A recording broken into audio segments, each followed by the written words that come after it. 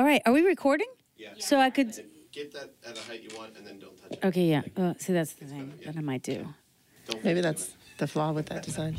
I know, because Okay. it's very... Oh, and I have no pockets.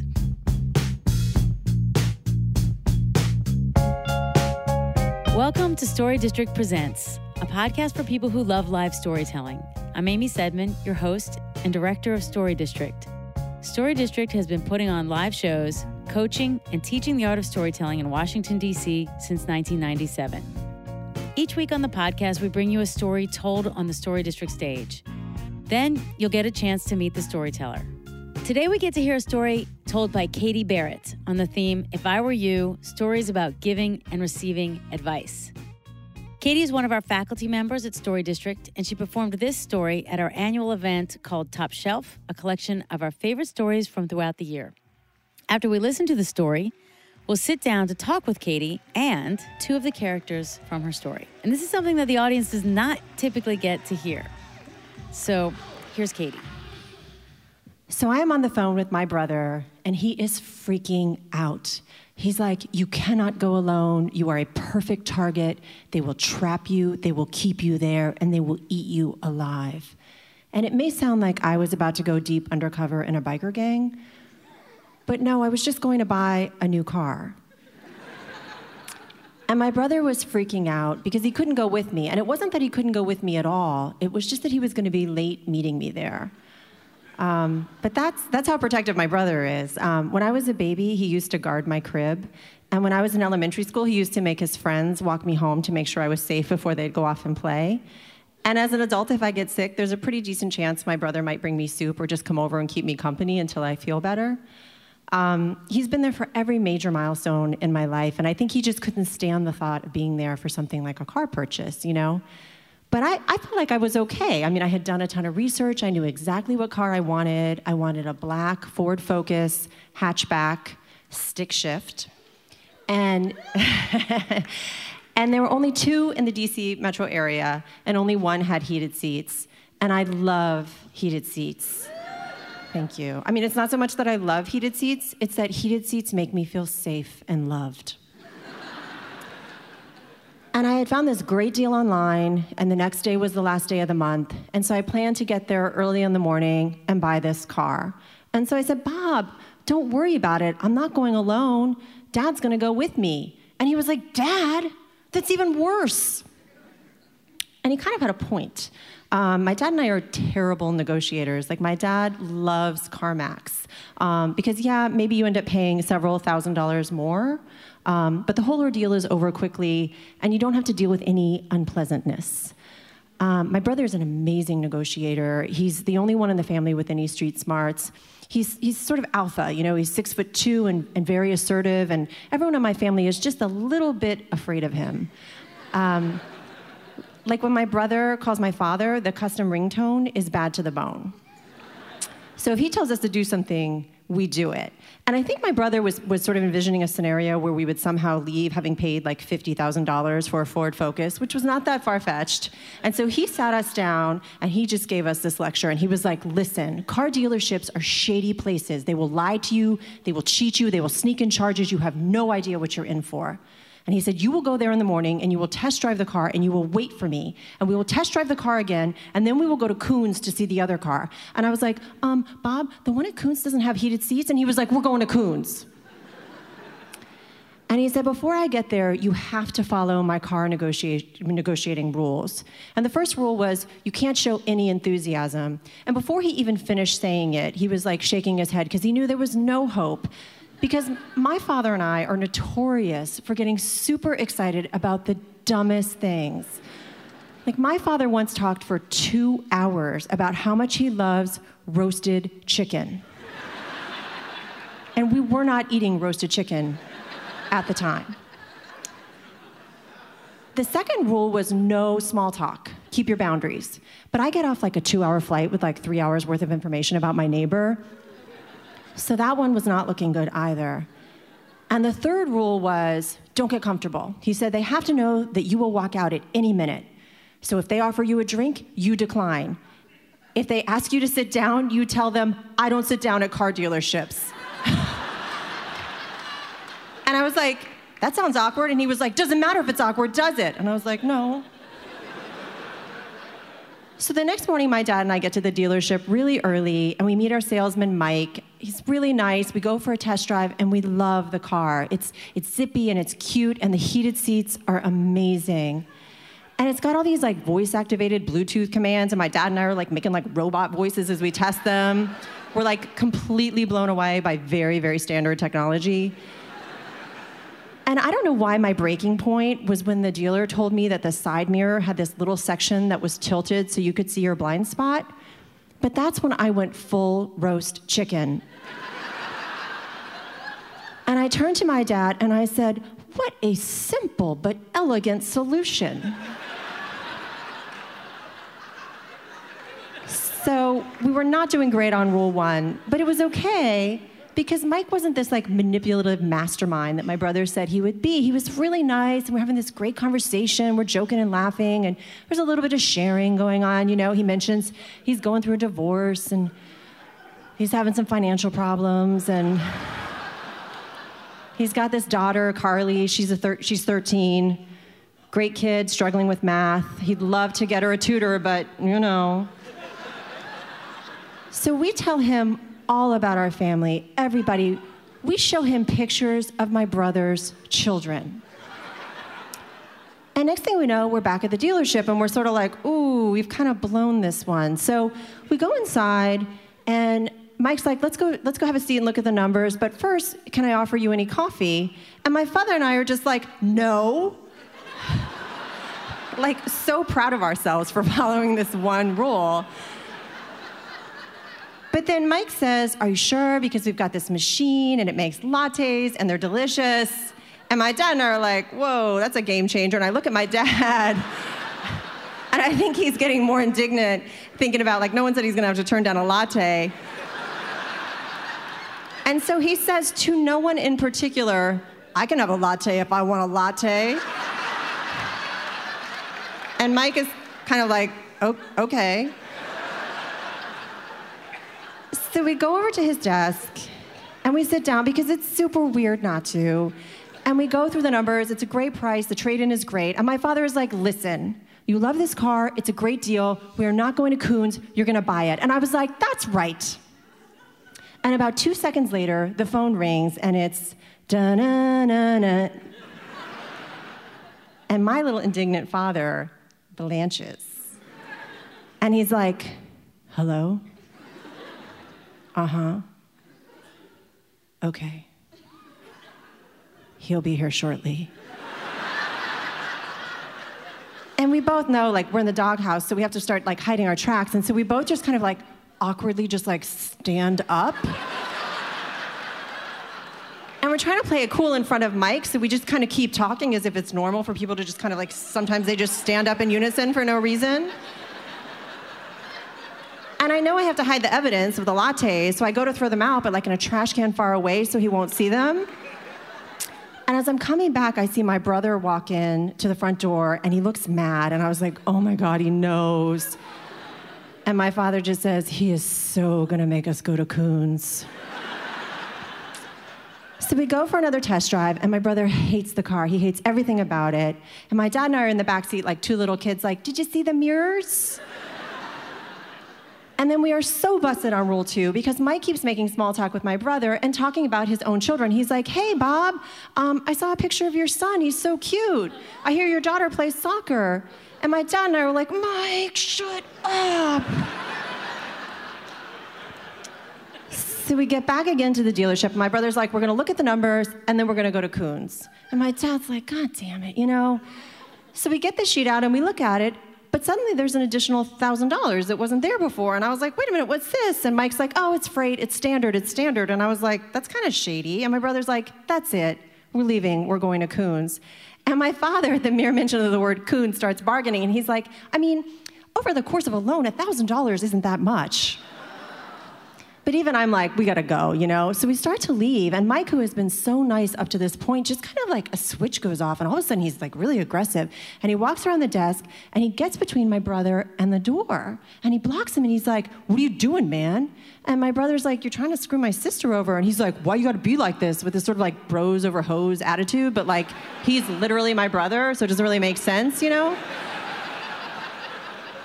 So they start getting in this like heated debate, and it's getting more and more tense, and their chests are puffed out and their pupils are dilated, and I'm pretty sure they both were wishing they had antlers. And it just continues to escalate until it gets to a point where I actually think Mike might hit my brother. And the manager comes running over, and once Mike sees him, he remembers himself, and he sort of calms down, and he's like, hey, you know, you said some things, I said some things. And the manager is like, I'm so sorry, I'll take off the freight, we'll take off more money, just please don't leave. But we are just like stunned, you know? So we say, we gotta go. So we walk out the door, and my father is behind us like a little kid kicking the ground like, I don't wanna go to Coons. And we get around the corner, and I look, and my brother's demeanor completely changes. His face lights up, and he's like, oh my God, I love the car, it's great. And I was like, what? I thought you hated it. And he was like, no, it's great. And this is a great price, you're getting a great deal, you should totally buy it. And I was like, he almost hit you. And he's like, no, that's just kind of how it goes. And I was like, really? So he's like, listen, you're gonna get your car with your heated seats. And my dad's like, and we don't have to go to Coons? And my brother's like, we don't have to go to Coons. So we go back inside, and we sign the paperwork, and it's a little bit awkward, but I got to leave with my perfect little car, and I was so excited. And I would love to tell you that this whole experience just like opened me up to the ways of the world, and now I'm an amazing negotiator like my brother. But the reality is that several months later, I found my thoughts sort of like drifting to Mike. And despite everything that happened, despite the fact that I know he was manipulating and lying to me, the only thing I found myself wondering was if his daughter was able to get that math tutor. Thank you.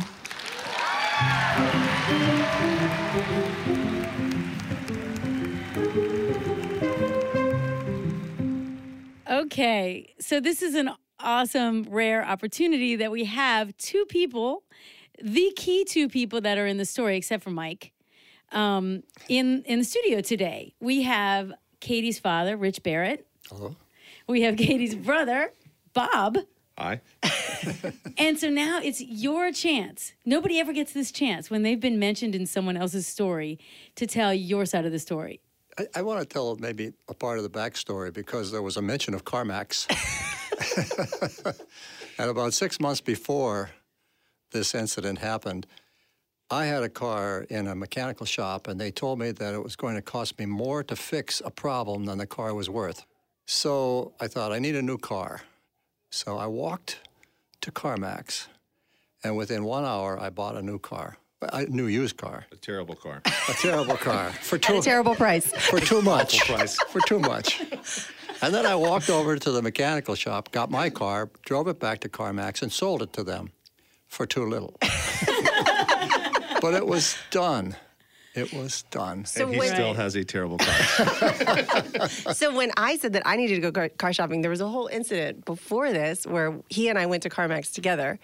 And when we walked in, there was the salesman who had worked with him was with another customer, and basically just, there was like a whole line of people, you have to like sign in. And the salesman saw him, and he was just like, see you, sucker, to his current customer, and just walked over and plucked us out of the line, like, here we go, here we go. Yeah, I think they had my picture on the wall. Yeah. So on some level, Bob had good reason to be concerned. Do you want to speak to that, Bob? Yeah. Yeah, no, he bought a terrible car for a terrible price, and he traded his car in for a terrible price. And I talked to him before, and I told him, don't go there. They're going to give you a terrible price. And he's like, are you sure? And I said, yes. Why are you so good at this? Because I care. Well, you're good at like being firm, you know, whereas I think, but like the whole act, the way you acted like you didn't like the car, and I mean, you were so believable when you were at the second place. I think you're really good at it. So did you find that most of Katie's story was how you remember it? Most of it, yeah. So what wasn't? I would have allowed the coffee. Really? Yeah, the coffee's fine, but the sitting's not okay. You can drink a coffee as long as you stand. Yes. I don't know that I understand I that. didn't- And you should be very clear. I do not sit in a dealership. Really? Yes, yes. You've done that. You've told people that. And they'll say, why? And say, because once I sit down, you're going to leave me there forever. Because that's your whole thing. You say they like take PSA your to the key. public. They take your key to evaluate your trade-in, and they just like trap you there, kind of. Because Yeah. you can't leave, and then you're seated, and I mean, it makes sense. Okay, Rich, is it as you recall? Yes, it really is. And the thing I most recall is when that phone went off with the bad to the bone. You know, it was like a wake-up call. So it is true that you're a little afraid of your son. No, I wouldn't say afraid. I don't think afraid is quite the right number because he's really kind of harmless, you know. I mean, he wouldn't hurt a fly. Yeah, it's more like we just know he has more sense than we do. Yeah. Right. Yeah. It's just like we're all afraid of the truth.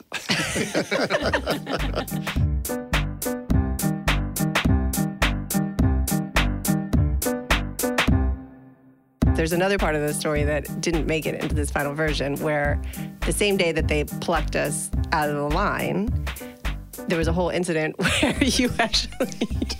I double parked. I came in, I was like, get in the car. He did because We're leaving.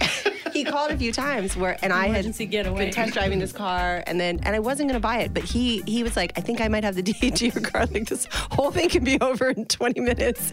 And he kept calling me, and then at some point in the car I was test driving, we paired my phone with it to test the Bluetooth. And so he called and I was like, oh, be careful. I paired my phone with the car. And that just like tipped him over the edge. He thought I was going to buy this CarMax car. So he like jumps in the car from Alexandria and like drives to Rockville and like pulls into the parking lot to stop me from buying this car. I was already in Rockville. Oh, you were? Oh, I thought you were in Alexandria. Oh, that's funny. Okay.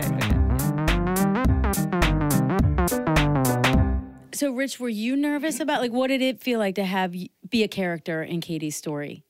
I'm always nervous when Katie's on the stage, and I think that's really the main thing. And it was kind of funny to be a character. We were in one of the front rows, and you know, people around sitting around us knew us and kept turning around and looking at me and everything, but which was kind of a funny situation. But that's trumped by just being nervous for how well her story's going to go, you know. So I'm curious, were you surprised with the way that you were characterized? Did you know you had that you have that exuberance about things, right? oh yeah, absolutely. You didn't mention TD Bank. I was thinking about that. I know about TD Bank. Yeah, Tell us about TD Bank. So one day, actually, it was the day after I told this story for the first time, which made it particularly funny. We were driving, we were in the car, and I was in the middle of talking about something, and my dad interrupted me and he said, Katie, I'm sorry to interrupt you, but I just want to point something out. And he pointed over to the strip mall where there was a TD Bank, and I was like, oh, well, what is it? He's like, it's a TD Bank. And I was like, do you bank there? Do they have good rates? Like, I was trying to figure out why he was so excited about this TD Bank. Well, it turns out that he loves the architecture of TD Banks, of their branches, and he loves it. And so he was going on, and he turned to me with this like look of wonder. He's like, I mean, they're all like that. They're all amazing. So he just... But you don't bank there. Well, now you do. I do now, yes. But really, seriously, look at these TD Banks. You know, especially at night, they're all lighted up, and you can see well into them. You know, and they're very inviting. I got a picture of my kids in front of a TD Bank in New York on Broadway. Just for him.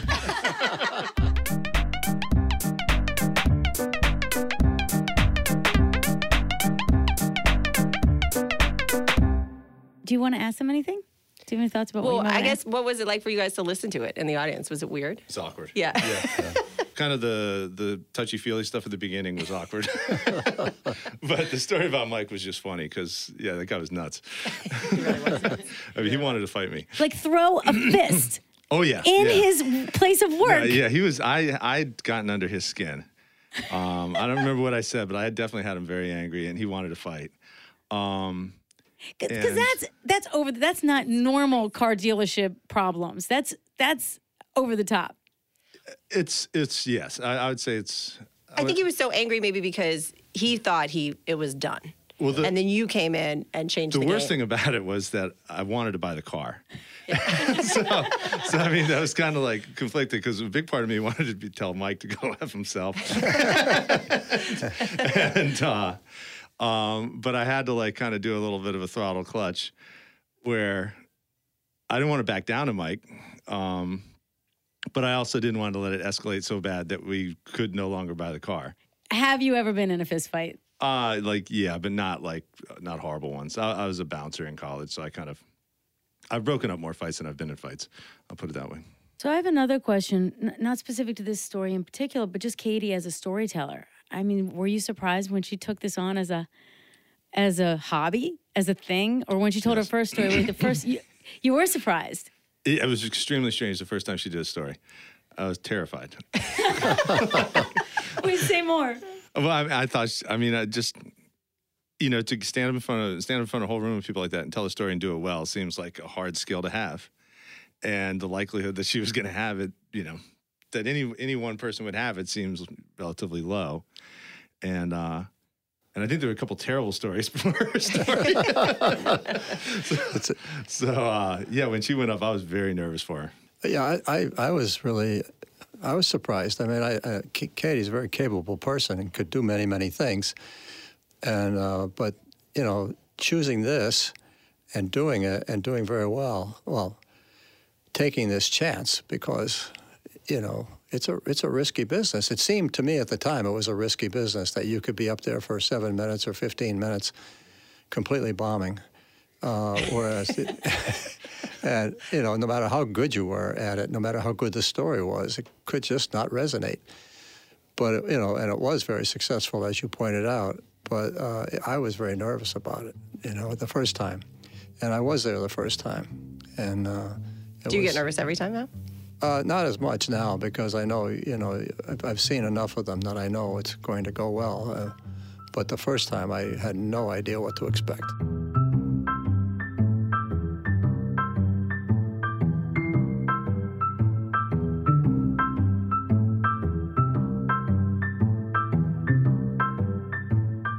Rich, so next time you need to get rid of this bad car that you paid too much for, what will you do? Will you go to CarMax? No, actually, I did get rid of that bad car, and I bought a new car recently, and I think I did everything right.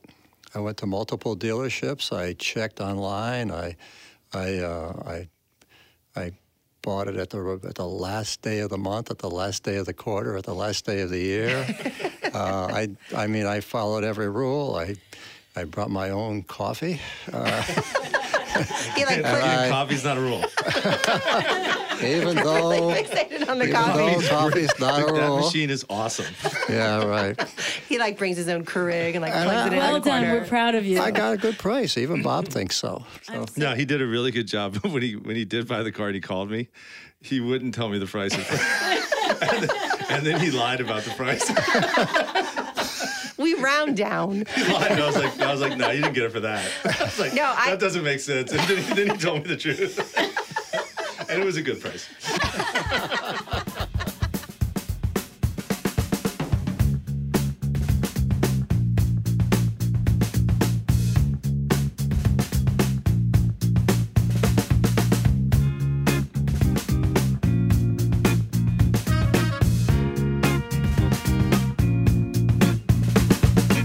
That's it for today's episode of Story District Presents. Thank you so much for joining us. And if you've enjoyed this episode, please subscribe, leave a review, and tell your friends. Visit our website, storydistrict.org, to find pictures and links related to this episode. And while you're there, get tickets to one of our live shows, pitch a story of your own, sign up for a class, or hire our fantastic consulting team for your business or organization.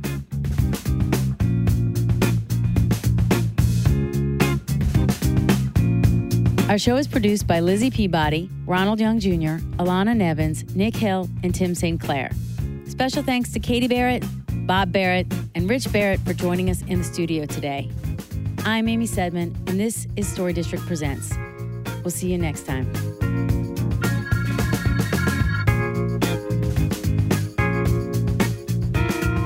Story District Presents, if I were closer to Ronald, I would strangle him right now. Punch him in the nuts. No, there would be no violence.